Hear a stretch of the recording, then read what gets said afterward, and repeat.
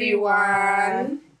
Welcome back to the Hand Me Up podcast, a podcast where two Zimbabwean women in the academic space share their journey toward attaining a PhD in the UK. As two women not from the physical sciences field, this podcast will focus on our journey as social scientists. We'll be sharing the highs, the lows, and everything in between. We're your hosts, Rue and Gwen. Let's get started. Welcome back. Yet another episode. Yeah, I think today we've got a bonus type episode. Yes. We've been talking about this for a while, but before we get on with it, again, we just want to say thank you to our listeners. Thank you for, your ongoing support, your continued messages of motivation and encouragement. Yeah. And just sharing with your friends and families. Do continue doing that. And yeah, so welcome back. Yeah, guys, it's good to be chatting here with Rue. I'm looking forward to today's conversation. And I hope you guys can relate or can have some takeaways from today's session, because we're going to touch on COVID-19 and how that's impacted our lives, more specifically our academic journey. Rue, with your research as an academic, and mine as a PhD student, was due to do fieldwork. So COVID-19 has touched everybody's lives in different ways, some more than others. And today, though, given that our focus is on PhD journey, we just thought we would share with you guys how it's impacted us in that sense. We'll try and touch on other things like on our day-to-day lives, but the main thing is focused on our academic journey, really. Yeah, I think in one or two previous episodes we've touched on things where we said, oh gosh, we need to revisit this in a COVID-19 special. We need to revisit this. So I think we have arrived at that point where we're like, okay, you know what, let's just give it a go and touch on things. So without further ado, perhaps I could just throw the ball in Gwen's court by asking, Gwen, I know you were due to be collecting data this year. I think you mentioned that in perhaps, I think, episode 4 or 5. Yeah. And you did allude to the fact that, well, I know the story, but, you alluded in those episodes that you were not able to collect your data for various reasons because of the current pandemic. So would you want us to walk through your journey? So I mean, perhaps from when you collected your data this time last year. Okay. You came back, and you were looking forward to going to collect your data in March, was it? Yeah. And then everything that happened from there on in. So if I'm really honest with you guys, so now I'm in my 3rd year of my PhD. I should really be writing up at this point, but anyways. So last year, so this is 2019, October, November 2019, I went to Sierra Leone to do some data collection. Initially, I didn't want to go. Like, I genuinely didn't want to go. But one of my supervisors was like, look, just go for like 2-3 weeks and do a scoping trip, because it's all good us sitting here in the UK thinking, oh, you've got an interesting topic. You're going to easily find former female combatants to interview. The topic is worth, researching. But go on the ground, have a feel of it, have a feel of the place. Because if you're going to go and do kind of data collection for like 2 months, you don't want to just go the first time and stay there for 2 months. You want to go and see things that you need to have in place if you were to stay there longer. So I kind of saw it as a bit of, let me go see what Sierra Leone is like. Scoping exercise. But I ended up collecting interviews, like Rue's quite rightly said in the previous. I collected about 17 interviews, and I came back, we were happy with what I collected, but we decided that I probably need to go more in depth, and we redid the questions, as I mentioned before. And then in March, I was supposed to leave on the 23rd of March, a day after my birthday. So I had packed my suitcase, Rue. Suitcase was packed beginning of March. I remember you were very excited. It was by March is our birthday month. Yeah, it's our birthday month. And we'd said actually we wanted to celebrate together. Yeah, and I was like, no, we can't because you'll be gone. Exactly. I was like, Rue, I'm gonna be here. I literally put off a lot of things in March. Even like celebrating my birthday with my family. I said to them, look, I don't want to celebrate my birthday. Just give me money to spend and I'll go and stay somewhere at a nice beach once I'm in Sierra Leone. Because I was going to go for about 6 weeks. Anyways, and as we all know, in the UK lockdown, 19th of March, boom. I was lucky. I was one of the last few to actually just have a sliver of joy for my birthday. Sliver. Well, to be honest, anyways, guys, so 19th of March lockdowns happened. Air France is like, nope, we're not flying anywhere. I couldn't go and do my field work. And then I spent, the next couple of months just waiting, right? We were all waiting. We didn't know how long this thing was going to last. But things were getting worse and worse and worse. And I was like, okay, I'm not going anywhere. So I kind of resigned to the fact that I wasn't going to go and do my field work until October. I was like, that's more than enough time. Surely by then. Surely. So I'm going a year after I'd been, but that's okay. Guys, we're heading towards October. Things are not getting any better. And I'm like, okay, maybe I'm actually not going to go. Now I'm in my third year. At that point, I was in my second year. Now I'm in my third year, and I'm supposed to be writing up. I should be writing up. I shouldn't be doing any more data collection at this point. And I still haven't done it, Rue. Now, my only option of doing my data collection before the end of this year is to use a research assistant. So basically, whilst I could go to Sierra Leone, I can catch a flight and go to Sierra Leone. I actually can't do my data collection because I have not received one ethical approval and the university's travel insurance. There's a research embargo on universities. Exactly. Travel embargo. Yeah. So your university would actually be liable. That's what I'm saying. Even if something doesn't happen to me ethically, I've not received approval to conduct that research. So it's not valid. It's not recognized as data collected. So that's why even if I went on holiday and just happened to run into my participants, it doesn't work. I have to get approvals. So in using a research assistant, I'm able to use someone who's already in country. Now, there's complications with the university because if I had traveled to Sierra Leone and I was using a research assistant, then they would be covered by my insurance because technically they're employed by me and I'm covered by the university. But because I'm not in the country, the insurance is not going to cover them. So I actually needed to get health insurance for my research assistant, like personal health insurance. And I don't know how much you guys know about Africa. It's, people get these with permanent jobs. Yeah.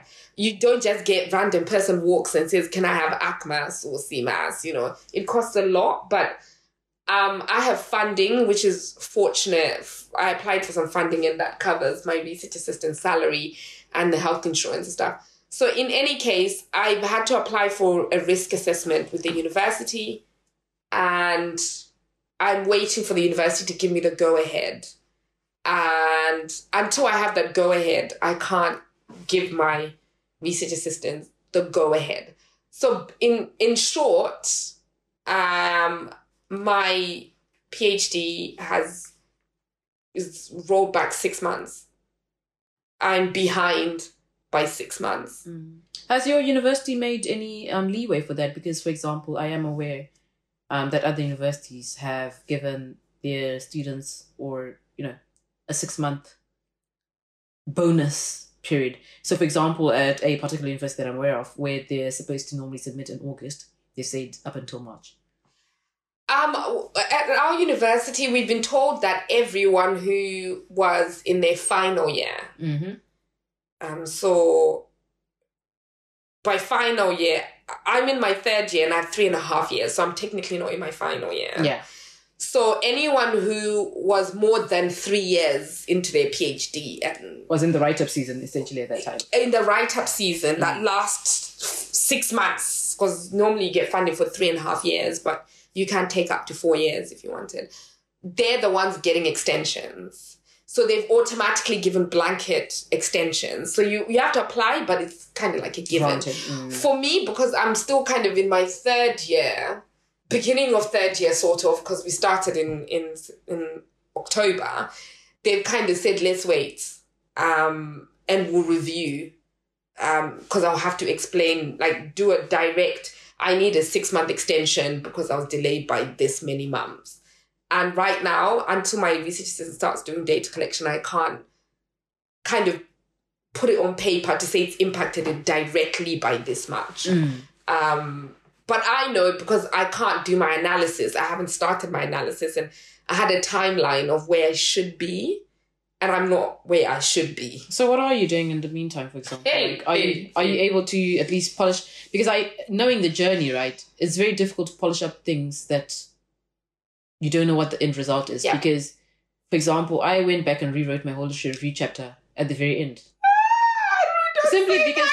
No, that was my own...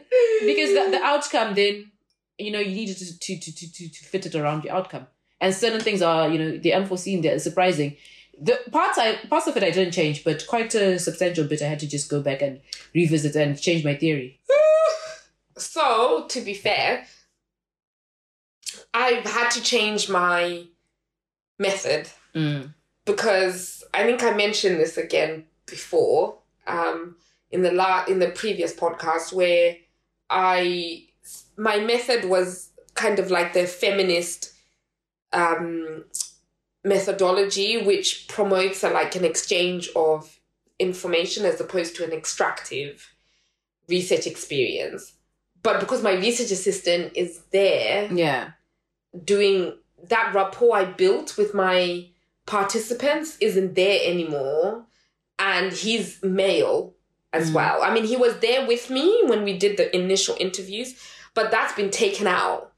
And I've had to reduce the number of interviews that I had planned to revisit so that now I'm moving more towards that narrative storytelling. So I'm going to have 8 interviews as opposed to the 17 that I had before. I was actually going to do those 17 and add some more. Yeah. But now I'm reducing, going more in depth, but using a research assistant. You'd be surprised. You might have a lot of depth in terms of, when right, the limitations and the contribution to knowledge. The fact that you're doing something that was unforeseen. And if, you can always finesse a situation that was difficult to win in your favor. But do you know what? The richness of having to dial back and instead of 17 by doing 8 or 7. This is what I actually found, which I had not initially planned for. No, but I think I get what you're saying, and my supervisors have said the same thing. But literally, I went there, did scoping, came back, we redid everything. There was a perfect plan. Oh, I say perfect. There was a plan in place that made sense. But we've had to rejig everything. And like I'm saying, I have to rewrite parts of my methods chapter, my literature review. Your research design instrument had to change exactly. Altogether. Yeah. But in saying all of this, Rue, when you ask the question, so what are you doing in the meantime? I actually have been spending a lot of time being scared to write now. Because I'm like, let me invest another, because I've already written 20,000 words. And I'm like, let me invest another 20,000 words, and then something goes and scatters me again, and then I have to start. So it's kind of like, until I have my risk assessment and my research assistant does my data collection, I'm hesitant about writing anything, because I'm like, I don't know where this thing's going to go. I might have to redo the whole topic and do a desk-based situation. Yeah. I'm just thinking off the top of my head, that you are possibly sitting on things. I like to look at things from a glass half full, I guess, perspective in that regard. where you've got some primary data. I mean, your own data that you collected. Yes, albeit it wasn't the best data in your view, but who's to say it's the best data or not? You can finesse that. Also, all I'm saying is, with that particular data, you could work on a paper. Work on that paper whilst you're waiting. Get into a 3-star, 4-star paper journal. And then that will help bolster your literature review chapter such that when it then eventually comes to, you cite all these limitations and everything, you position it such that you cushion yourself from all angles. And it can help you navigate that. But I think also, Rue, I feel like I'm having a conversation with my supervisors right now, guys. I genuinely do, because Rue is saying exactly the same things that they've been saying. But guys, also, we're in a pandemic, Rue. I literally spent some of my lockdown self-isolating by myself. You know that because you're my bubble partner. And I had to come to you to see another human being. Yeah. I would spend days just, not talking to people, just Zoom, the challenge of and not seeing him. So that also, it's not like I can't go and it's an inconvenience. I can't go and then I'm also dealing with the toll that, self-isolating, worry about illness and family, the anxiety, all of these. That's also on top of the issues I already have about my data collection. So I think I get what you're saying, and I'm just coming out of this mental state of, you know what, I'm just going to wait until I know better. I'm starting to embrace everything because it's really taken a toll on me, and I had a plan and it didn't work out, and we all had plans, right? And it didn't work out. So I'm just learning to navigate, and I think once I hear back about my research assistant, I'll be able to make a decision. But I am, funnily enough, writing a paper as it is. I've not finished it, but I'm close to finishing it. So I have been doing that on the side. But yeah, I don't know. It's been tough. Yeah, I mean, I do understand those things as well, because I mean, I've been working on a paper with one of my research partners. I think I mentioned one of my old supervisors, my research partner now. Yes. We started summertime last year, and we submitted the final version last week. And we had to ask for a 2-month extension at one point. With research papers, typically if you're going for 3-star or 4-star, that's like the Rolls Royce world of research papers. They have to go through... Rolls Royce. Yeah, they have to go through so many peer review processes. So that was the 4th round of peer review process. But we still had to ask for an extension and cite the pandemic, because it's done a number on all of us in terms of how the universities work, workload, redundancies have affected, manpower in the departments. A job that would be done by 3 people is now suddenly being done by 1 person. And, the irony is, I keep saying to Gwen, people who are not in academia just think, what do you people do? You guys do nothing. If only you knew. Like, our walls... Yeah, anyway, that's a topic for another day. But that whole thing, oh my goodness, pisses me off, for lack of a better word. But there's been so much, I think, setbacks. And hearing from your perspective, Gwen, about the perspective of a PhD student, I do not wish that on anyone. I really, really do not wish that on anyone. Because, I was just sat here thinking even of my PhD student, because she was meant to move countries and continue her journey in the States, but her visa got affected because that's when, if you remember, when President Trump said no one can come in. And she just got accepted into the program she was transferred to. And then our research team ended up splitting because one of our colleagues left, and I ended up changing jobs within the same organization, so I left her team. And right now I actually don't even know what her outcome is, because once you've been removed from the team, then you kind of don't have a directive on what's happening. Yeah. And these are just stories just like yours as well, where you're just like, you may have the best laid plans. Yes. And something will just come and switch it up. So I think it's very important to navigate these stories and to explore them, because in as much as we may say, oh yes, okay, fine, well, everybody's lives have been impacted. Yes, everybody's lives have been impacted, but in different ways. Mm-hmm. And it's just, I think it's good to be able to appreciate those different ways and to explore them. So yeah, your story is valid. And what you're going through, no one's going to downplay it. You know, I mean, you sit here and say, why did you do this? Why did you do that? It's very easy for someone on the outside to suggest, why did you do this? Why did you do that? But the reality is you're the one in the driving seat and no one knows your journey apart from you. Yeah. And I think I've had people kind of say, oh, you know, your ability to navigate, you know, difficulties like this as a researcher, you know, will reflect well. Yeah, but then difficulties like this as a researcher, how many of them have been through a difficulty like this as a researcher? This is what I'm saying. Tell me how many other pandemics happened when all these people were studying. This is what I'm saying. Because I've had This is a novel virus and a novel situation. I've had people say, oh, maybe you need to park the plans that you had for your data collection and then save that for a postdoctoral fellowship. And just is that what you want, though? And then just start again with a desk-based topic. Because at the end of the day, you're nearly there. You just need to finish. And I'm like, what? No, I don't want to change my topic. Rue, we spent a lot of time explaining why we did the topics that we did. And everything. The passion and what I should park that just so I can finish. No, I'm sorry. Just get me across the line. But then also to do a postdoc, who said that's the career you want? Exactly. It's not, and you know, these assumptions that people have, you know, they really, really piss me off again today. I think today because you sometimes just have colleagues who are very presumptive and they think that they can just say, oh, no, you can do this whenever. Who said that's the career I want or that's where I'll be? I want to do what I want to do now. And yes, the pandemic has come along. Maybe I'm going to, you know, have to take a beat or two just to figure out where I'm at. But I want to come back and refigure how we can still continue and not take an easy way out or cop out of the situation, because I still think my approach is valid or my story is valid and it still needs to be told in the way that it originally envisioned. Yeah. Just give me a chance. Yeah.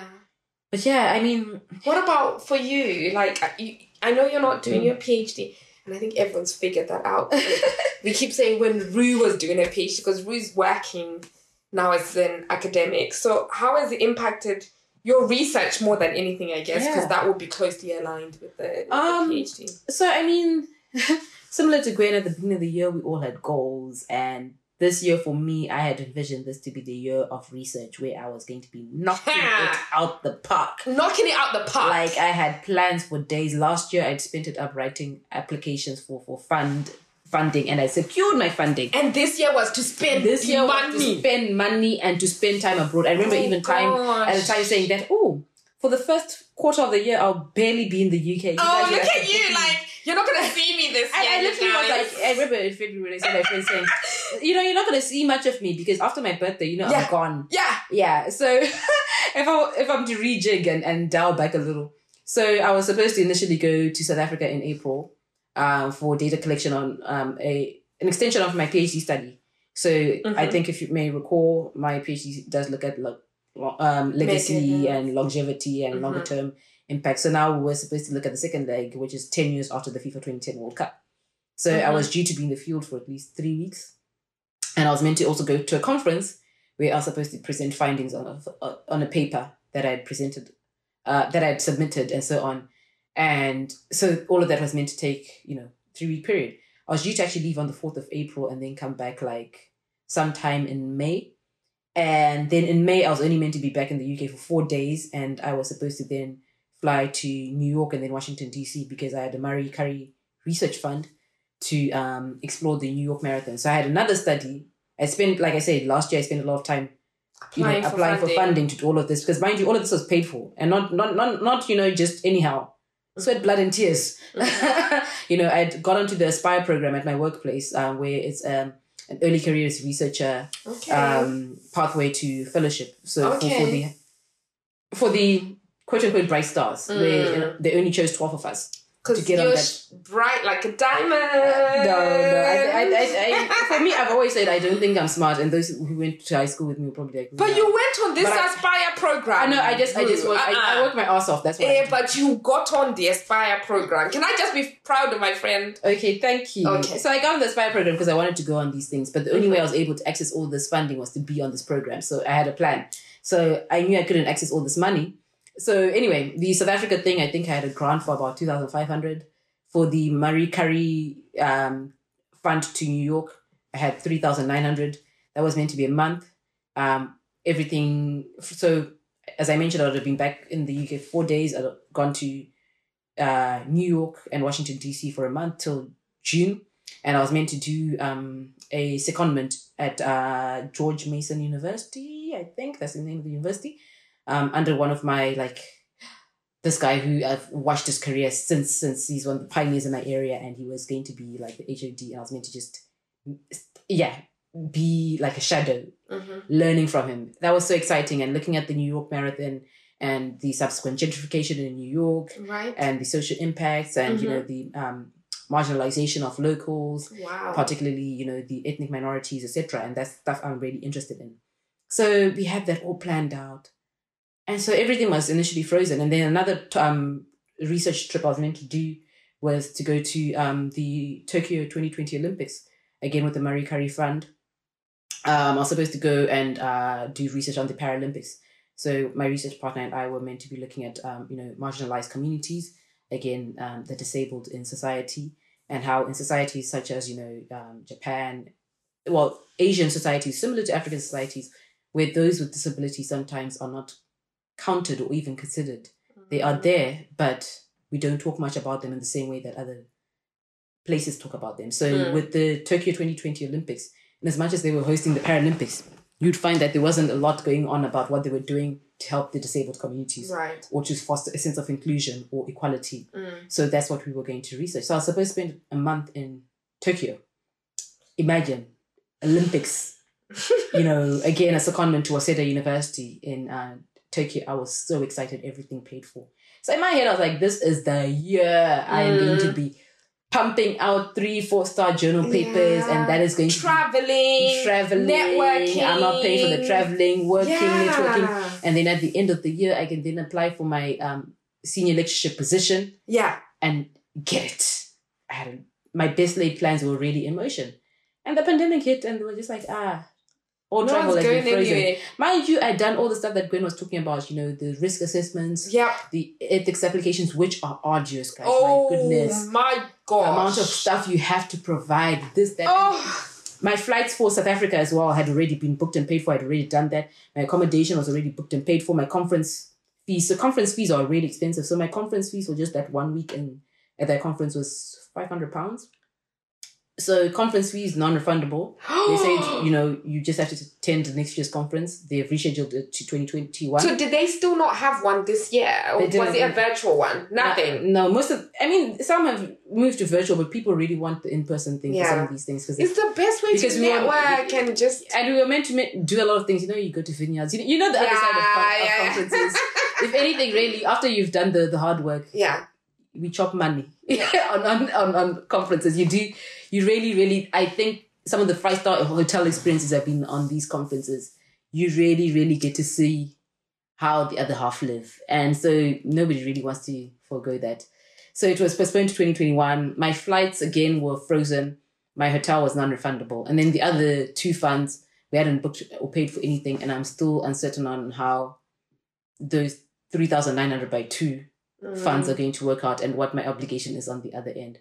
So, I mean, that was a setback. And it was, for a while, it was quite depressing for me because I didn't know how I was now going to achieve my goal, because I'm very goal-driven.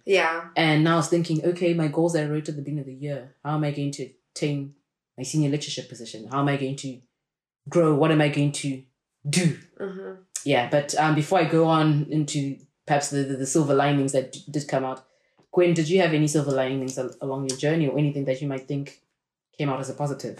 Well,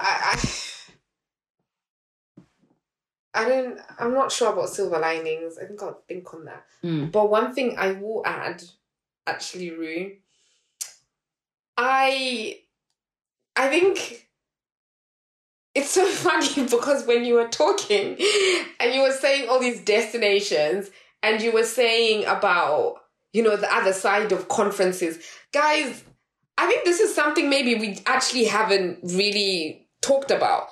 Rue, being an academic can also be fun. Oh, yeah. Right? We never talk about the fun side. Ooh. We haven't shared with you the fun side. But honestly, conferences are so much fun. You get to network, you get to do all these activities, and yet you also get to share your research ideas or papers and get feedback from people. And I mean, these conferences, some of these conferences, like you've mentioned South Africa and you've mentioned Tokyo. I've been to South Africa, I think, and twice or thrice but conference. The International Studies Association was supposed to be in Hawaii this year.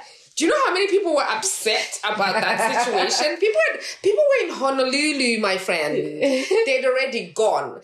And I mean, in the same token as I haven't been able to do my field work, I applied for some funding like you and got, quite a bit of money from the Warwick Monash Alliance, so Monash University in Melbourne in Australia.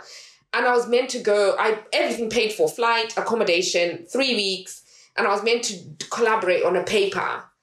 I remember you mentioned that and you were meant to even do like a period of time, almost like on secondment there. Yeah. I remember that. So I was meant to go, and I had all the funding. I was supposed to go in August. Guys, I'd let everybody. I remember we were actually talking about our beach wear. Yes. Because we were talking about how you be flexing in Australia, I'll be flexing in South Africa. Oh my goodness. So I had grand plans. I was going to go to Monash, do a collaboration with one of like the big professors in gender and conflict studies, and just collaborate over there. But like what Rue's saying, I now have 2 pockets of money. You have more money than me, but we have pockets of money that funders need to have spent by a certain period of time. And if we don't spend that money, we've got to give it back. Or maybe they'll offer an extension to next year, but it's so unknown. But they will also lose confidence in your institution if you don't use it. Yeah, but then if your money is meant for traveling and you can't travel, it's very difficult. So there's also that aspect where you've applied for money, you've put a lot of effort into applying for money. I applied for money from the BIEA, British Institute of Eastern Africa, and they have given me money, but I don't know if I'm going to be able to use it on time. And then I have this Warwick and Monash Alliance money, and I don't know if I'm gonna. So I've been awarded these things, but I'm gonna have to give them back. So there's all that pressure of trying to make sure you appease the funders by having a contingency plan. So it's managing budgets. It's trying to do data collection for you, trying to write papers, trying to attend conferences. I was also meant to go to conferences. But we've not been able to do any of that. So you can imagine, like, what Rue's saying. Yeah, I've got about 11K that's set there. That I can't. It's not I can't use it to go do fun stuff. No, you can't. It's meant to fulfill research. So if you can't do it in that way, you can't touch it. And what you're saying, like, for you as someone who's finished your PhD, things like this can genuinely affect your career trajectory. Because in our world, your career is pegged on publishing. Yeah. So meeting the ref. Exactly. 2020, of which Impact. You can't. And for me, it's my field work. It's the opportunity to go and collaborate on a paper with like a huge professor. To finish your PhD and go into the world with all of this off the back of that. Because when you go for those job applications, that's the stuff they want to see. Yeah. And nobody's going to be like, oh yeah, but then you couldn't do it because of... Yeah. It's so frustrating. So frustrating. But even those things, I think Gwen was touching on, the fun side of academic world. I think this is something we talked about and thought we would do an episode on, but we could even touch on it in this episode. Just, I think I've mentioned in the past that I've been to quite a number of conferences and I've been privileged enough during my PhD times. I think I had access to about 15K worth of conference money, grant applications. Oh, so applying. Guys. Like a boss. I mean, my PhD came with about, I think, 3 to 4K. Okay. At that time. You were lucky. We were the last ones to get any of that kind of money. That was back in 2015 when they were still generous. And it was through the, I think, EU thing. And then Brexit came along and things started rejigging. I had 750 quid over 3 years, or the whole time, 3.5 years. Yeah, we used to have to spend 1,000 per year. You had to spend 1,000, so you had to find somewhere to spend it. So if you had no way to spend it, figure it out. Go spend the money. Wow. But things have swiftly changed because I think when I last spoke to people who had the same uni, they're like, nah, it's not like that. No. So things changed from when you started, and then they became like, I had £750. Yeah. And then now there's nothing. because of COVID, universities have had to cut back. But beyond that, there's no money to spend to be giving people to go to conferences or whatever. Like, no one's going anywhere anyway, so they've just cut. But beyond that, even the sources of money were starting to change. So what people also need to consider is the political climate of the country will affect things. A lot of the money we used to get at the time when I did my PhD was through the EU. And so when the UK started to engage in the Brexit talks, the EU lost confidence. People pulled back. So a lot of the scholarships that used to be there and a lot of the funding came from EU bodies. Oh, wow. And, like Erasmus scholarships that were funding certain things, they're still there, but they don't fund in the same way. And they are now funding, universities in mainland Europe, because why not? They might as well fund their own. Yeah. So you find that a lot of universities in Germany and Holland are thriving. And, there are a lot of research institutions where a lot of people from the UK are migrating. I've got quite a number of colleagues that have left the UK to move to institutions there because they pay well and there's a lot of fund money. Well, this was pre-COVID. I don't know what's happening now. But because of the political climate. So things were already starting to change, and then COVID came along and just made it even worse. Yeah. But even if I was to give you a glimpse into the conference world, my goodness, I have seen a lot of things and enjoyed life. I have chopped life. Yeah. Thanks to conferences. You can work... Those are some of the merits of working hard.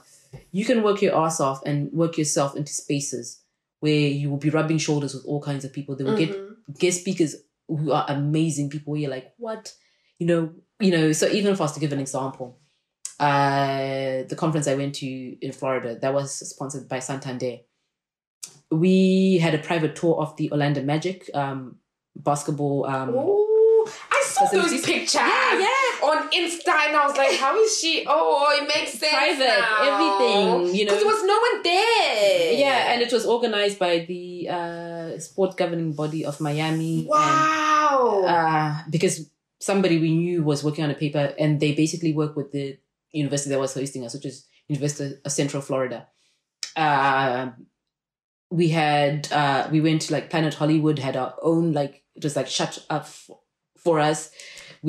Some of the things I'm even forgetting what we did, like fancy things where you are just like VIP life, everything paid for, things that you would never get into a particular room, a VIP room, because normal people don't go in there, but they've given you access because, the Miami sports, whatever, or governor, or whoever has authorized it.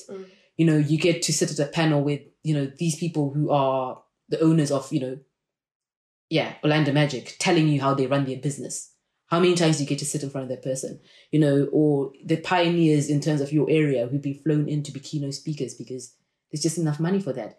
You go on banqueting dinners. We stayed in this amazing, amazing hotel. Wow. You are, chauffeur driven, all places, like in your vans and everything.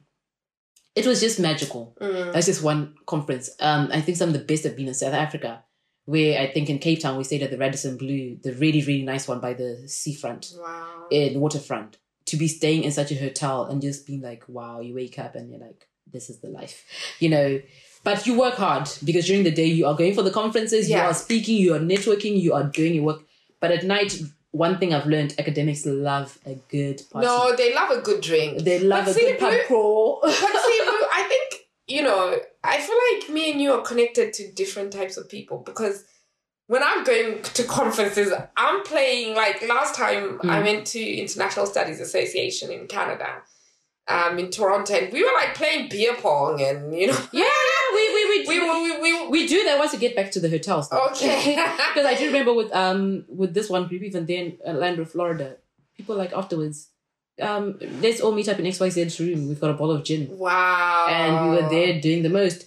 I remember there was another conference I went to in Hertfordshire last year. Worked really, really hard because that was a conference to do with the organization of a particular subject area. I'm not going to go into too much detail because but then setting up how that education system is going to work in the UK for the next foreseeable future. We did all our hard work for like 3-4 solid days. Yeah. And then at the after that, we had a private dinner at a castle. Oh, wow. Yeah, in the UK. Yeah, fancy-wancy, fine dining, endless bottles of wine. You could take them home with you. You didn't know what to do with it. And then we went on pub crawls, and then you ended up in somebody else's hotel room, and you are all just doing the most. Can I just put a disclosure? This is not my life. I needed to be with Rue. No, but remember my area as well touches on events. So we're in the entertainment business. No, I'm just... We have to entertain ourselves first before we entertain you. No, I get you, but I'm like, please, take me with you next time, please. Yeah, some of them can bring spouses. That's the other fun thing. Yeah, no, I want to come. Like, please, let's collaborate. Let's collaborate on a paper, okay? And bring you along. And I will come along. But, I mean, guys, as you've heard from Rue, less so me, because... Yeah, I've only been to a couple of conferences. But you're still on your journey and you're going there. And I'm still on my journey. But I feel like now I need to be setting these high standards of like, maybe staying in Madison. But then that all depends on what you want as well to achieve. But I just found that going to conferences gives you the opportunity to network, to meet the right people. You can evidence that in so many different ways. I mean, going to Italy, I'd never been to Italy, but I went to Italy for the first time through a conference. And so many other different things. And then within the UK, just traveling around the UK to different parts of the country via conferences. Yeah. It's a fun experience. There's a lot to be, I completely agree. There's so much fun to be had and so much to take away from conferences, which is why, like, the fact that with COVID, people can't travel is taken away a big part of conferences and that networking, that opportunities to collaborate. And for me, when I was going to the 2 conferences that I'd been to, I was meeting people that their books were like my main source of, information. And I'm like, wait, you're standing right in front of me? Like, can you sign my book? Can you sign my book? Like that. It was like fan moments for me in with academics, where I was like, I'm a huge fan and I was asking questions and everyone was so welcoming. You're changing business cards and you're like, and they're like, hit me up, we can collaborate, come over. Like, even my opportunity to go to Monash, I met the academic that I was going to write the paper at a conference. And then it just was like, oh, Warwick, oh, Monash, oh, we have a thing where you can apply for funding. Oh, actually. Why did you do this? But I met her at a conference and I was actually going to go to Harvard with another academic who's quite well known in my field. And I was going to apply for that this year so I can do that next year. So... I don't know, everything's a bit up in the air. But it's not to say it's all lost. You can still revisit. Because these conferences, like Gwen is saying, that's where you meet people. Because I think the Florida one, that's where I met the lady who is now actually the journal editor of the journal I've just submitted a paper to. Okay. So those things. And then the irony is her PhD supervisor back in the day is the guy who was at the helm of the British Council funding that we got to go to Joburg for a week. So when I was there and I was thinking about, I met this lady at this conference, like, oh, do you know that was my student? Yeah. Let's take a picture. Let's send it to her via WhatsApp. Wow. Send it to her. She's like, oh my gosh, Rutindo. When we met again, now we met in Florida, she's like, let's send a picture to him. Yeah. Because, and then now she's like editing the paper. She's like, oh, I remember you. Yes. And it's not to say you get preferential treatment, but then they will now at least know who you are, put a face to name. Oh, I heard you speak. Yes. So even if your paper is not that great, let me try and at least push you there. It's just important because... Yeah, even the whole thing at Joburg, that was an amazing time. Again, British Council funded, Researchers Link and Newton Fund. Amazing time, stayed at the Marriott, and it was fun. We went on the Soweto, explored Soweto. So Soweto Brewery, we went to Mandela's house, we went to, what's his name? Hanleyplatz Museum, I think. The names, sorry guys, if you're familiar with these places better than I am. Is it the Prosecco you can't pronounce? It could be. Oh my gosh, why are you outing me? But yeah, we did so many things. But then again, we worked hard in the sense that we were collaborating with members of parliament from South Africa and members of parliament from Kenya. And we ended up coming up with the book that I think I've mentioned. So you may play hard, right? But you've got work out there that now speaks of that particular time. And yes. It's so people might be sat there thinking, all this conference money is just going to people playing and having fun. No, you do work. We work hard. You also must enjoy it. Yeah. And I would like to think in every other industry when they go for conferences, people equally enjoy it. Yeah. So anyway, without further ado, we might end up waffling and just, actually getting to our own chit chat. Before we close up, Gwen, do you have any last things you may want to say about the setbacks of COVID, or perhaps the I think for me, like I said, I'm trying to embrace working in the not according to plan.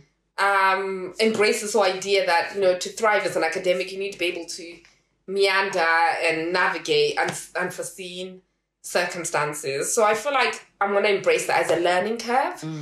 And yeah, I'm grateful that I at least have the option to have a research assistant and potentially do my data collection. And yeah, I'm just grateful that the impact hasn't completely derailed my journey. I'm having to pivot a bit rather than scrap and start from scratch. And like you were giving the example of your student, for a lot of people, PhD students, sometimes it's meant the end of a journey for them, or having to defer their PhD. So I'm glad I'm still continuing with that. And but yeah, for sure, it's definitely impacted me mentally as well as practically. But we move. And you, Rue, any last words? I mean, any last words in terms of, the research front, I haven't been able to do as much as I would have wanted to. But as I mentioned earlier on, I've got a really exciting paper that's hopefully going to be coming out. And I may speak on that later on once that's, more solidified. But I also then just decided to make a career move halfway through the first lockdown. As you do. Yeah, because I'm just one of those people. If I can't reach the goal in this way, there's always another way to reach the goal. So literally changed careers altogether, left in the same organization, but left the academic world per se to go into commercial education. So so now I work with contracts, like government contracts, in education consortiums. And that's a very, very exciting world, very fast-paced, demanding, very different from the traditional academic world. I'm looking forward to opportunities to publish in that area because I believe it's quite niche and quite new. And so, as one door shuts, another door opens. It may not necessarily be in my traditional research area of mega sport events, but yeah, I'm interested in looking at government policy and how that's shifting in the face of everything that's happening. So we move. I guess in both of us we move. Yeah, in different ways. Yeah, and so we'll see how things will continue to shape up, and we might come back with an update on what has happened since. We're still in the pandemic, guys. Some people might have forgotten, but we are still in a pandemic. So before we go today, we thought we'd do a little something special. So Rue and I were discussing podcasts that we've been listening to and enjoying by Zimbabwean content creators. So Rue, can you please share with them? I got a little list out here because the Zimbabweans have been busy, especially in these COVID times. You guys have been keeping us entertained. Keep it up, guys. Yeah. And I'm looking forward to a season of new podcasts as well. Exactly. So not in any particular order before you start thinking we're ranking them in terms of favorites. But there's the Feeling Station. You may be aware of it. Get involved. They're all about breakup stories and so on. Oh, there's guys. Too many relatable situations. And there's Sadza in the Morning. If you do not know Sadza in the Morning, reset your phone, reset your brain, reset your body. Because everybody who's Zimbabwean should know Sadza in the Morning. They are like the pioneers in this must listen to Sadza in the Morning. Yeah, they are, them and Two Broke Twimbos as well. They are, in that space of pioneers around Zim podcasts. Really, really good. And then we've got Brothers with Voices, 3 Zimbabwean guys that share all kinds of lifestyle stories. Them guys, some of our favorites, really, really enjoy them. Yeah, some serious stuff, but also some funny stuff. Some Kuvaka Zimba stuff. Yeah, like they just cover all sorts, you guys. Sometimes I'm cringing, sometimes I'm laughing, but yeah, good podcast. Love it, yeah. Then we've got Brunch and Bantu Knots. I believe it's 3 Zimbabwean ladies, British Zimbabwean, based here in the UK. And they are talking about, the perspective of British Zimbabwean girls and life here and trying to marry the two, being here and also being Zimbabwean. And then we have Girl in Skies, really, really good podcast. I think one of the first female-led Zimbabwean podcasts. Really, really interesting, and they also touch on lifestyle They issues. touch on everything. Relationships, politics, they touch on everything. Yeah. Absolutely love them. Yeah, they're almost like, the Saza in the morning. Yeah. But the female version. Yeah, defo. And then we've got the Gas Station Podcast. Shout out to Son of Gavure. Yeah. Oh, yeah. No, he's like, the Son of Grue he's a co-host on that podcast, and he's been really supportive of us, hasn't he? Yeah. So Son of Gavure, he is one of our biggest supporters. Do go and have a listen with a different twist based in the States. So exactly. Again, you see all these Zimbabweans all over the place out here supporting and, raising the flag. And then we've got Mirrors and Opposites. These are dear friends, Tari and Mutsa, two Zimbabwean sisters. Yes. Based here in the... based in the UK. Here in the UK. I mean, Mutsa was in Canada, but now they're both here. Yeah. And so, again... And they just touch on different lifestyle topics. Yeah, and very interesting. Like, I like how they literally are mirrors, but also opposites. So they have different stances on things. And I love that. Yeah, and then last but not least, also follow It's Layered. Yeah. So, again, two Zimbabwean women. Wow, Zimbabwean women, you are doing the most. Love it. That one is... I went to high school with these two ladies. I think one is in Czech Republic and one is in Australia. So they're doing a long distance friendship, and they just talk about all things friendship. Thoroughly enjoy listening to those. So whenever I get a moment, whether it's going for a run or driving, I tune into one of these, and so does Rui, and we've recommended them to each other, haven't we? Like, yeah, there have been times, even I think there was a time we were stuck in a car park and we were listening to brothers' voices. We were listening to brothers' voices in the car park, and earlier on, even today, we're listening to the Feeling Station meets Girl in Sky's Sky. Yeah, we listened to that. So I mean, you'd be surprised at how many times we're out here tapping into content or sharing and say, "Hey, one's what episode?" Yeah, so we love podcasts in general, which is why we probably decided to use a podcast as opposed to like a blogger medium or YouTube channel or something. YouTube channel. But so guys, hopefully you can listen into some of those podcasts. We'll write them up in our description if you didn't catch them. And yeah, like Ru's line always says, please share, like and subscribe, tell a friend or two, share with your family members, put us on, interact with us in the DMs, the comments. Those who have WhatsApp numbers, get at us. And as usual, our Instagram handle is handmeuppodcast, and our email address is thehandmeuppodcast@gmail.com. So guys, it's been great.